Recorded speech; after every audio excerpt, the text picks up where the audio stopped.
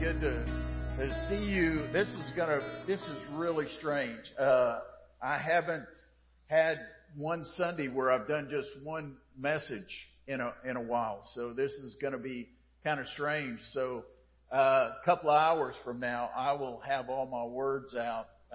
So y'all hang in with me.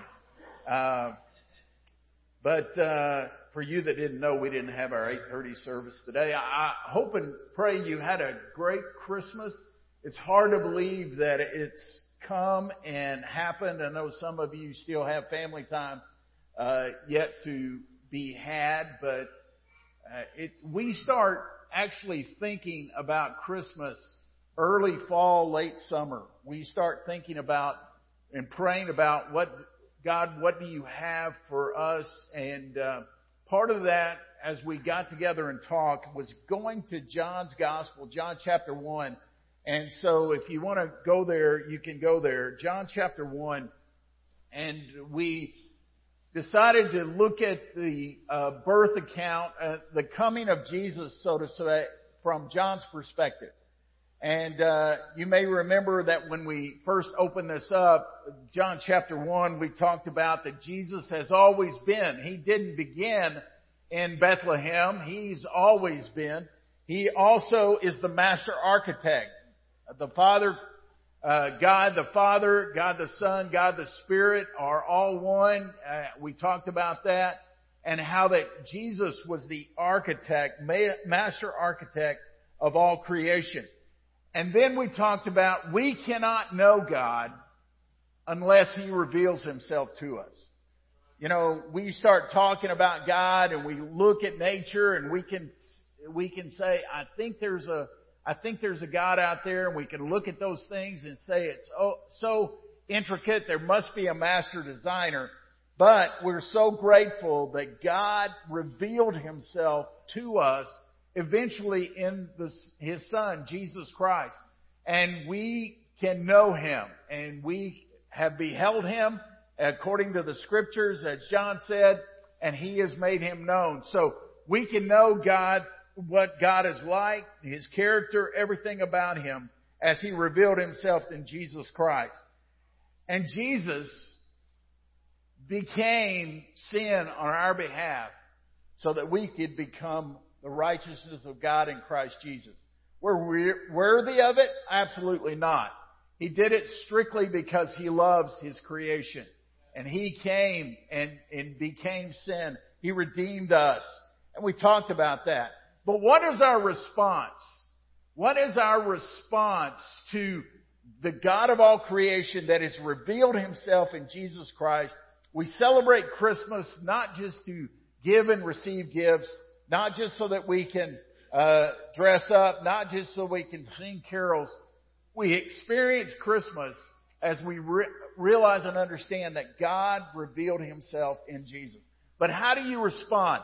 And so we're going to look at this a little bit deeper in John chapter 1.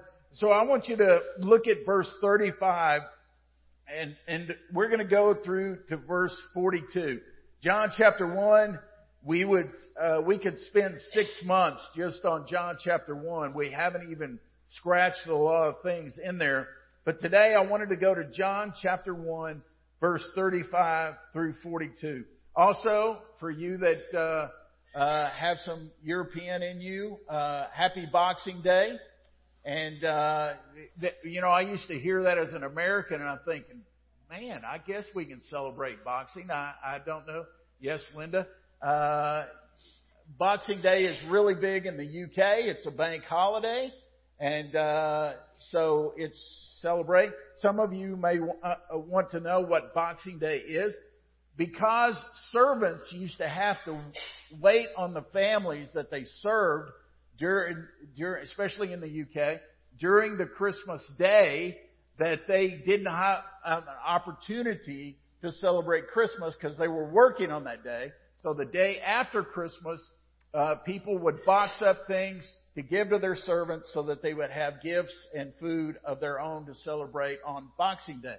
And it's turned into a day to celebrate in that we give alms to those who are less fortunate and need need a helping hand. So there we go on Boxing Day. It's celebrated a little bit different now, but that's what its origin was. So John chapter 1, verse 35. The next day again, John was standing with two of his disciples. Now this is not John the apostle.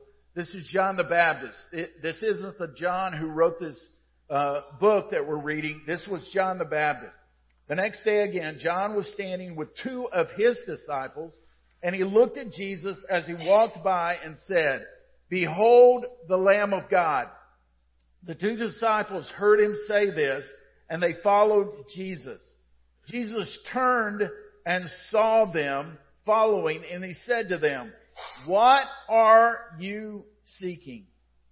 And they said to him, "Rabbi," which means teacher, "where are you staying?" And he said to them, "Come and you will see." So they came and saw where he was staying, and they stayed with him that day. For it was about the 10th hour, 4 o'clock in the afternoon. One of the two who heard John speak and followed Jesus was Andrew, Simon Peter's brother.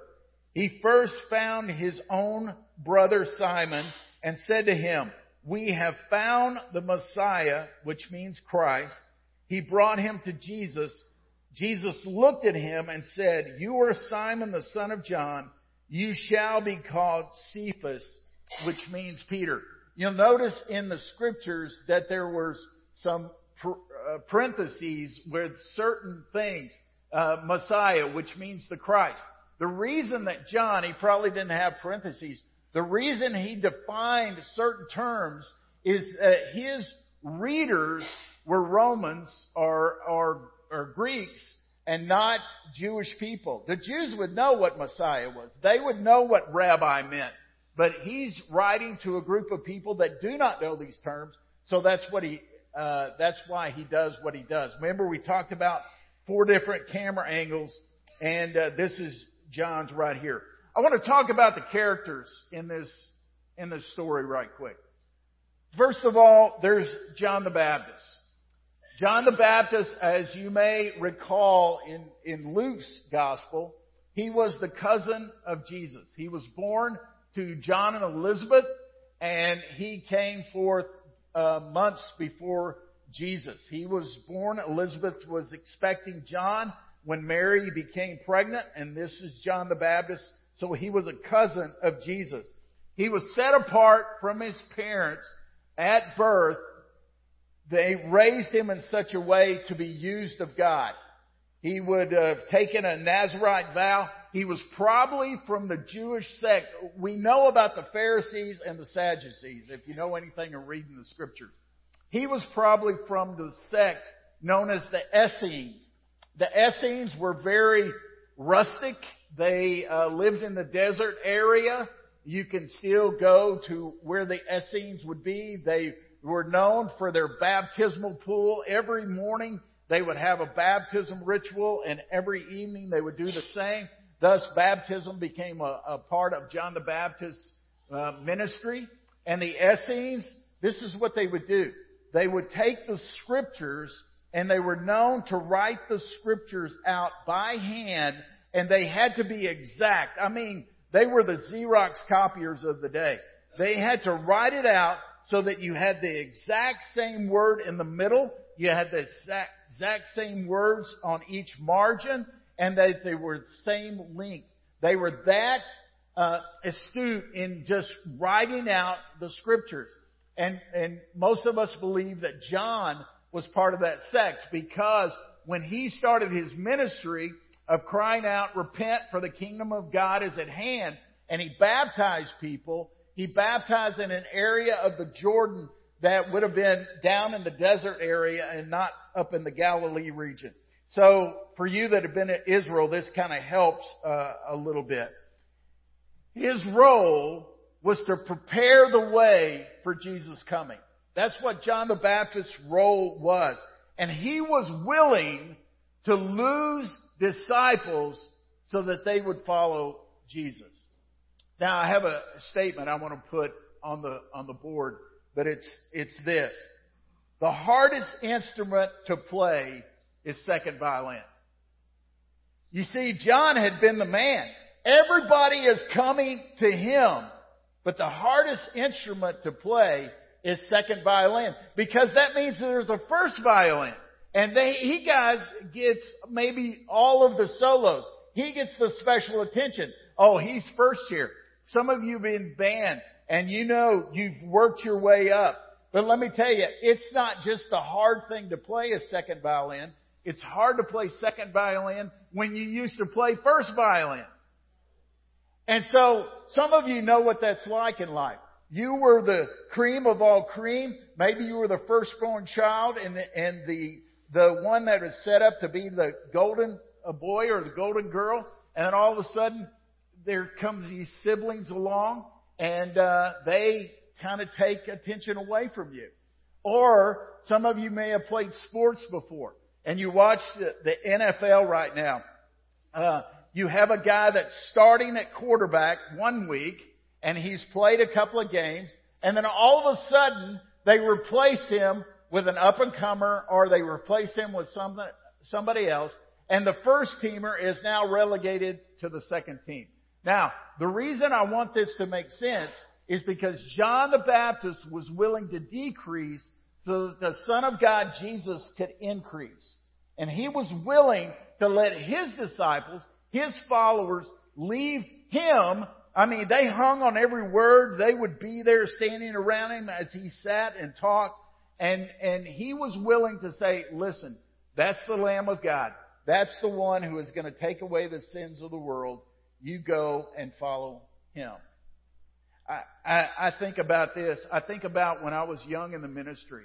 And somebody would come to Central and they would be serving at Central and they would be heavily involved at Central. And then all of a sudden they felt led to go to another congregation. And I'm thinking, listen, why would you do that? Why can you do that? How can you do that? Well, I've learned that since then, that God has certain seasons for people. I think the way you leave is extremely important, but sometimes He has people for a season. But that used to bother me. I'm thinking, I used to be your first pastor. Now I'm second pastor. You know, I don't know how I can handle that. But John the Baptist was willing to exalt Jesus. Listen, we are here to exalt Jesus. I know we struggle with that, but for this reason, He created us so that He can be brought much glory. And playing second violin is not easy. But John saw the big picture. That's the deal. We are so nearsighted. He saw the big picture. He knew that this was the Lamb of God to take away the sins of the world. He was the perfect Passover lamb. And John was to prepare the way and then fade away. That's what he was to do. And it didn't bother him. Then he had two disciples. We know one of them is mentioned by the name of Andrew. Most scholars believe the other one was John, because John, who wrote this book, was hesitant to use his name at times. He would say the beloved disciple, he would say the other disciple, but most agree this was Andrew and John. They had become followers of John the Baptist. They had attached to him as their teacher. And we know that John had a brother James, and we know that Andrew had a brother Simon Peter.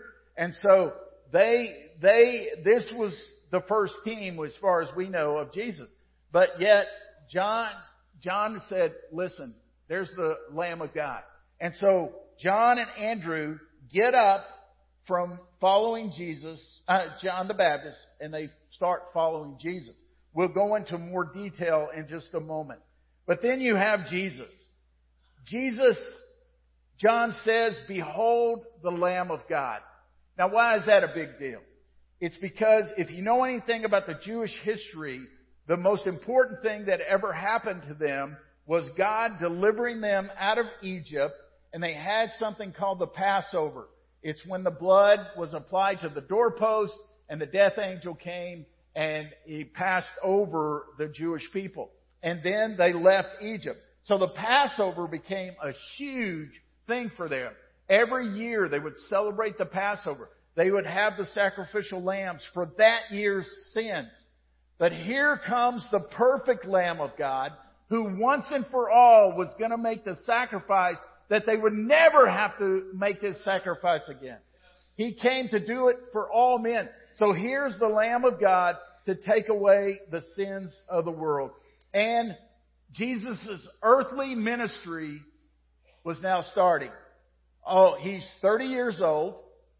He had probably stepped into his dad's business as a carpenter or stonemason, and he had stepped into that. And now at the age of 30, he is going to become, and it's interesting that a person can become a high priest at the age of 30. So Jesus steps into this public ministry all of a sudden here, and these are going to be his two first followers. But isn't it interesting that they are following after Jesus? Let's say it's John and Andrew. How close they were, I do not know. I just knew that Jesus was walking by, and John the Baptist says, "Behold the Lamb of God." These two get up, and they start following Jesus. How close they were, I really don't know. But this is what I love, is that Jesus turns around, and he looks at them. Now, he's not just looking to see with his eyes. He's looking beyond the outer facade. I think he's looking into their very soul. And he turns and he looks at them. This is what I love, because this means so much to me, is that Jesus opens the door for all to come to him. And here's where I want you to grab that. They thought that they were following Jesus, but it's interesting that Jesus turned around and he made himself accessible. See, I love this, that we do not have a God that plays hide and seek with us. He's waiting for us to take the step, but he makes himself so accessible. We're calling this series The Gift of Grace. To me, that's the ultimate grace, is that God so loved us that Jesus is willing to welcome all men. And so he turns and he asks this question. All right? I love this question, but let's look at it. This is the penetrating question of life. He said this: "What are you seeking?" Now, he didn't say, "Who are you seeking?" He says, "What are you seeking?" Not whom, but what. What is your wish? What do you hope to accomplish by leaving JB and following after me? What do you hope to accomplish? Are you looking for an earthly king? And are you looking for wealth? Are you looking for prestige? Are you looking for any number of things? Are you looking for wealth? I mean, really, what are you seeking? You got to be seeking something. Are you looking for an easy life path? Are you looking for ease and comfort? Are you looking for a religious system? Are you looking for security? What are you seeking? I think that's interesting. We've already talked about Jesus has always been. He's the architect of all creation. He's the Lord of all. He's the King of kings. And you have the opportunity. He says, "What do you wish?" You know, we like to think of genies in the bottle, and they pop out and give us 3 wishes, and they say, "What do you wish?" And that's kind of the deal here. Is Jesus, the King of the universe, created everything, turns to these two guys and says, "What is it you're really seeking?" I think if Jesus were to walk into this room, that would be weird. But if he were to walk into this room and look into your soul and to ask you, really, what are you seeking in life? What are you really seeking? I think that we could know what we're seeking a lot of times by the way we spend our money, our calendars, our Google searches. These would really tell us what we're seeking. And Jesus wanted to make sure these guys' hearts were pure. And so He says, what are you seeking? And then they gave the answer. Seems like they're answering a question with a question. Where are you staying? Now, there's so much more to that than just where are you sleeping tonight? Where are you lodging? They were actually saying this: we want to be where you are. We need time with you. We know you are the answer to life, so we have to be with you. So in other words, Jesus turns, get this in your head, what are you guys really seeking after? And their response back is, we just want to be where you are. I love that answer. I love that answer because life is fleeting. Life is unpredictable. Some of you have had things happen in 2021 that have turned your life upside down. Things have happened that weren't on your calendar, weren't in your bank book, weren't there, and they've kind of flipped your life upside down. And it's made you question a lot of things. And the Lord may be saying to you today, what are you really seeking in life? And could we say, Lord, we just want to be where you are. Just want to be where you are.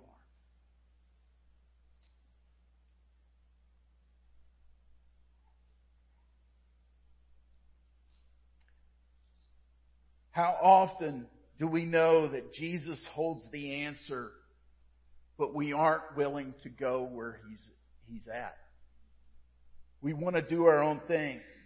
I think, and this is one of my prayers for 2022. It's been my prayer my whole ministry life is, Lord, maybe this year is the year that not necessarily do you crack the skies in return. That would be okay.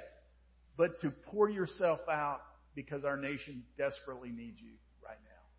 We just need you, Lord. We just need you. We want to be where you are. Now look at Jesus' response. This is what He said. He said, come and see. Come and see. You come and see where I'm staying. You come and see where I'm going to be. And so they went.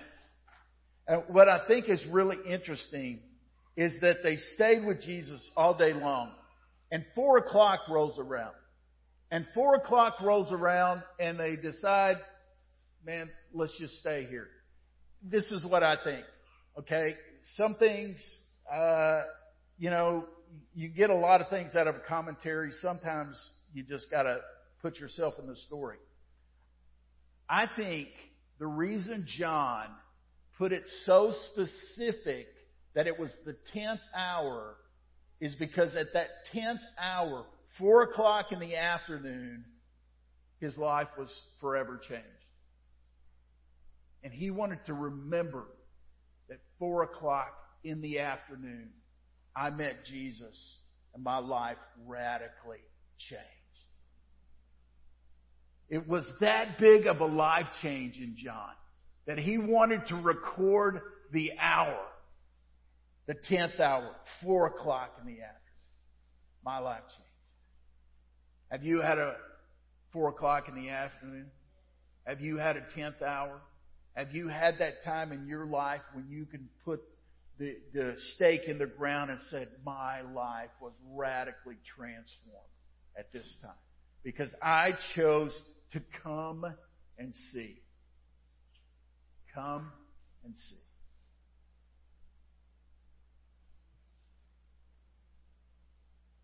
It's interesting that the rest of the story, after they came and saw,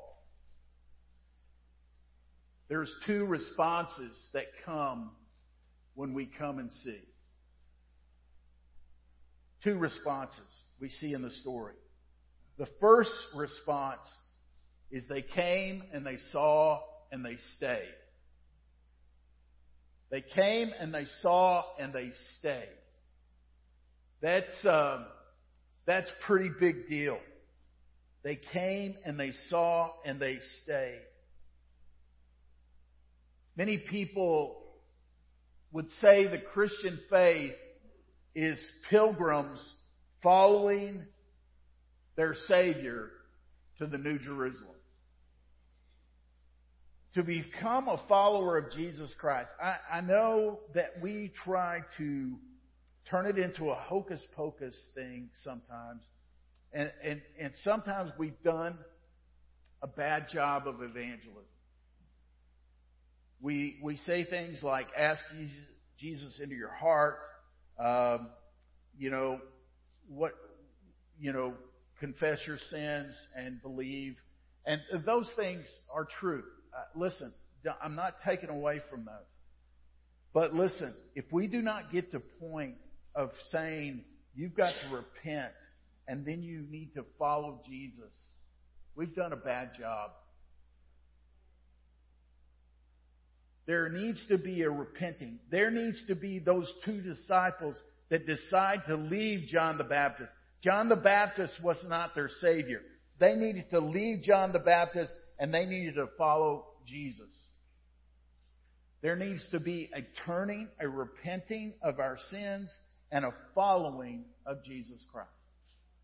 Listen, if your life is not reflecting in this dark day that you're following Jesus, we have a concern there.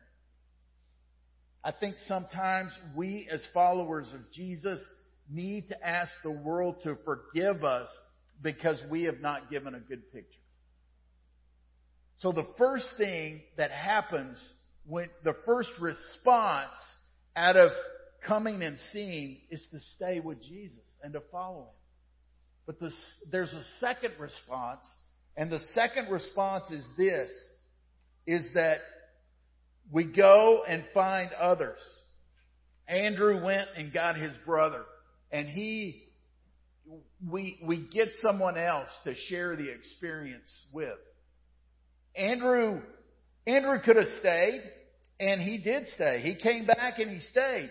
But one of the things that was on his heart was, I got to go get my brother. I got to go get Simon Peter. I need to go get him. I need to go get Cephas, because Jesus is going to change his name to Rocky Johnson. He's going to change his name. And he goes and he gets Cephas, his brother, and he brings him to Jesus. And Jesus looks right behind that type A grizzly guy, and he looks right to his heart, and he says, your name is Cephas. That was the name you were given at birth, little rock. Listen, I'm going to call you Petros. I'm going to call you Rocky.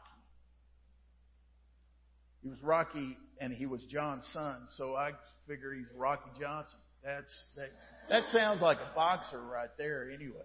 So Andrew went and got his brother. So listen, where I'm going on this is that Jesus is asking us, what do you see?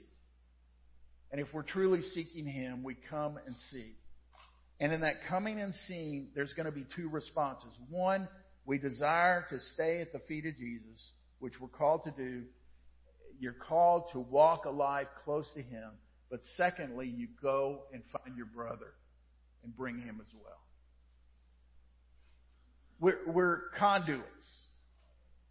You know what a conduit is? A conduit is something like your hose, your garden hose is a conduit. The garden hose is simply there to let the water run through it to get to your grass or washing your car, or whatever you're going to do. You and I are but conduits. The Lord flows through us to reach a lost world. So how do we respond this Christmas season? Number one, God has ultimately revealed Himself to us in Jesus. Secondly, Jesus is asking us this season, what is it that you really seek? And He's responding by saying, today, come and see. Come and see. You know, life is difficult sometimes, isn't it? I mean, I speak from my vantage point. Sometimes it's just hard. It's not the way you drew it up. It's not the way you planned it out. It's not you guys know what I'm talking about. Especially when you get older, you think, man, Lord, it hurts sometimes. Life just hurts. And yet, we have a forgiving, graceful Father who comes and says, hey, draw near to me. That's what it's all about. Draw near to me. To me, the definition of a true disciple is one who wants to be close to Jesus. All the Bible reading, all the prayer, all the scripture memory, all those things are but tools to bring you close to Jesus. Sir Christopher Wren, if you've ever been to the UK, especially to London, after the London fire, which was totally destructive, Christopher Wren was an architect who came to basically reconstruct all the major chapels and St. Paul's Cathedral and everything that's there. It's gorgeous, the architecture. It's all interesting, the way it's all looks pretty much the same, but Christopher Wren is the architect behind that. And as one of the cathedrals was being reconstructed, the story goes that the men were down chiseling the stones to put into the cathedral. And the guy went up to the first guy and he said, "What are you doing?" And he wiped his brow and he kind of had a scowl on his face and he said, "I'm cutting rock." So the questioner went over to the next guy and he said, "What are you doing?" He said, "I'm doing my job for Christopher Wren." And he went to the third guy. Granted, all three of the guys were doing the same thing. He went to the third guy and he says, "What are you doing?" He said, "I'm building the cathedral to the glory of God." Listen, life does get tough. I don't know what 2022 has for you. And you can enter into it with an attitude of you're just cutting rock. Or you can enter into it, I'm just working for the man. Or you can enter into it saying, I'm building the cathedral to the glory of God. And that's what I pray for you in 2022.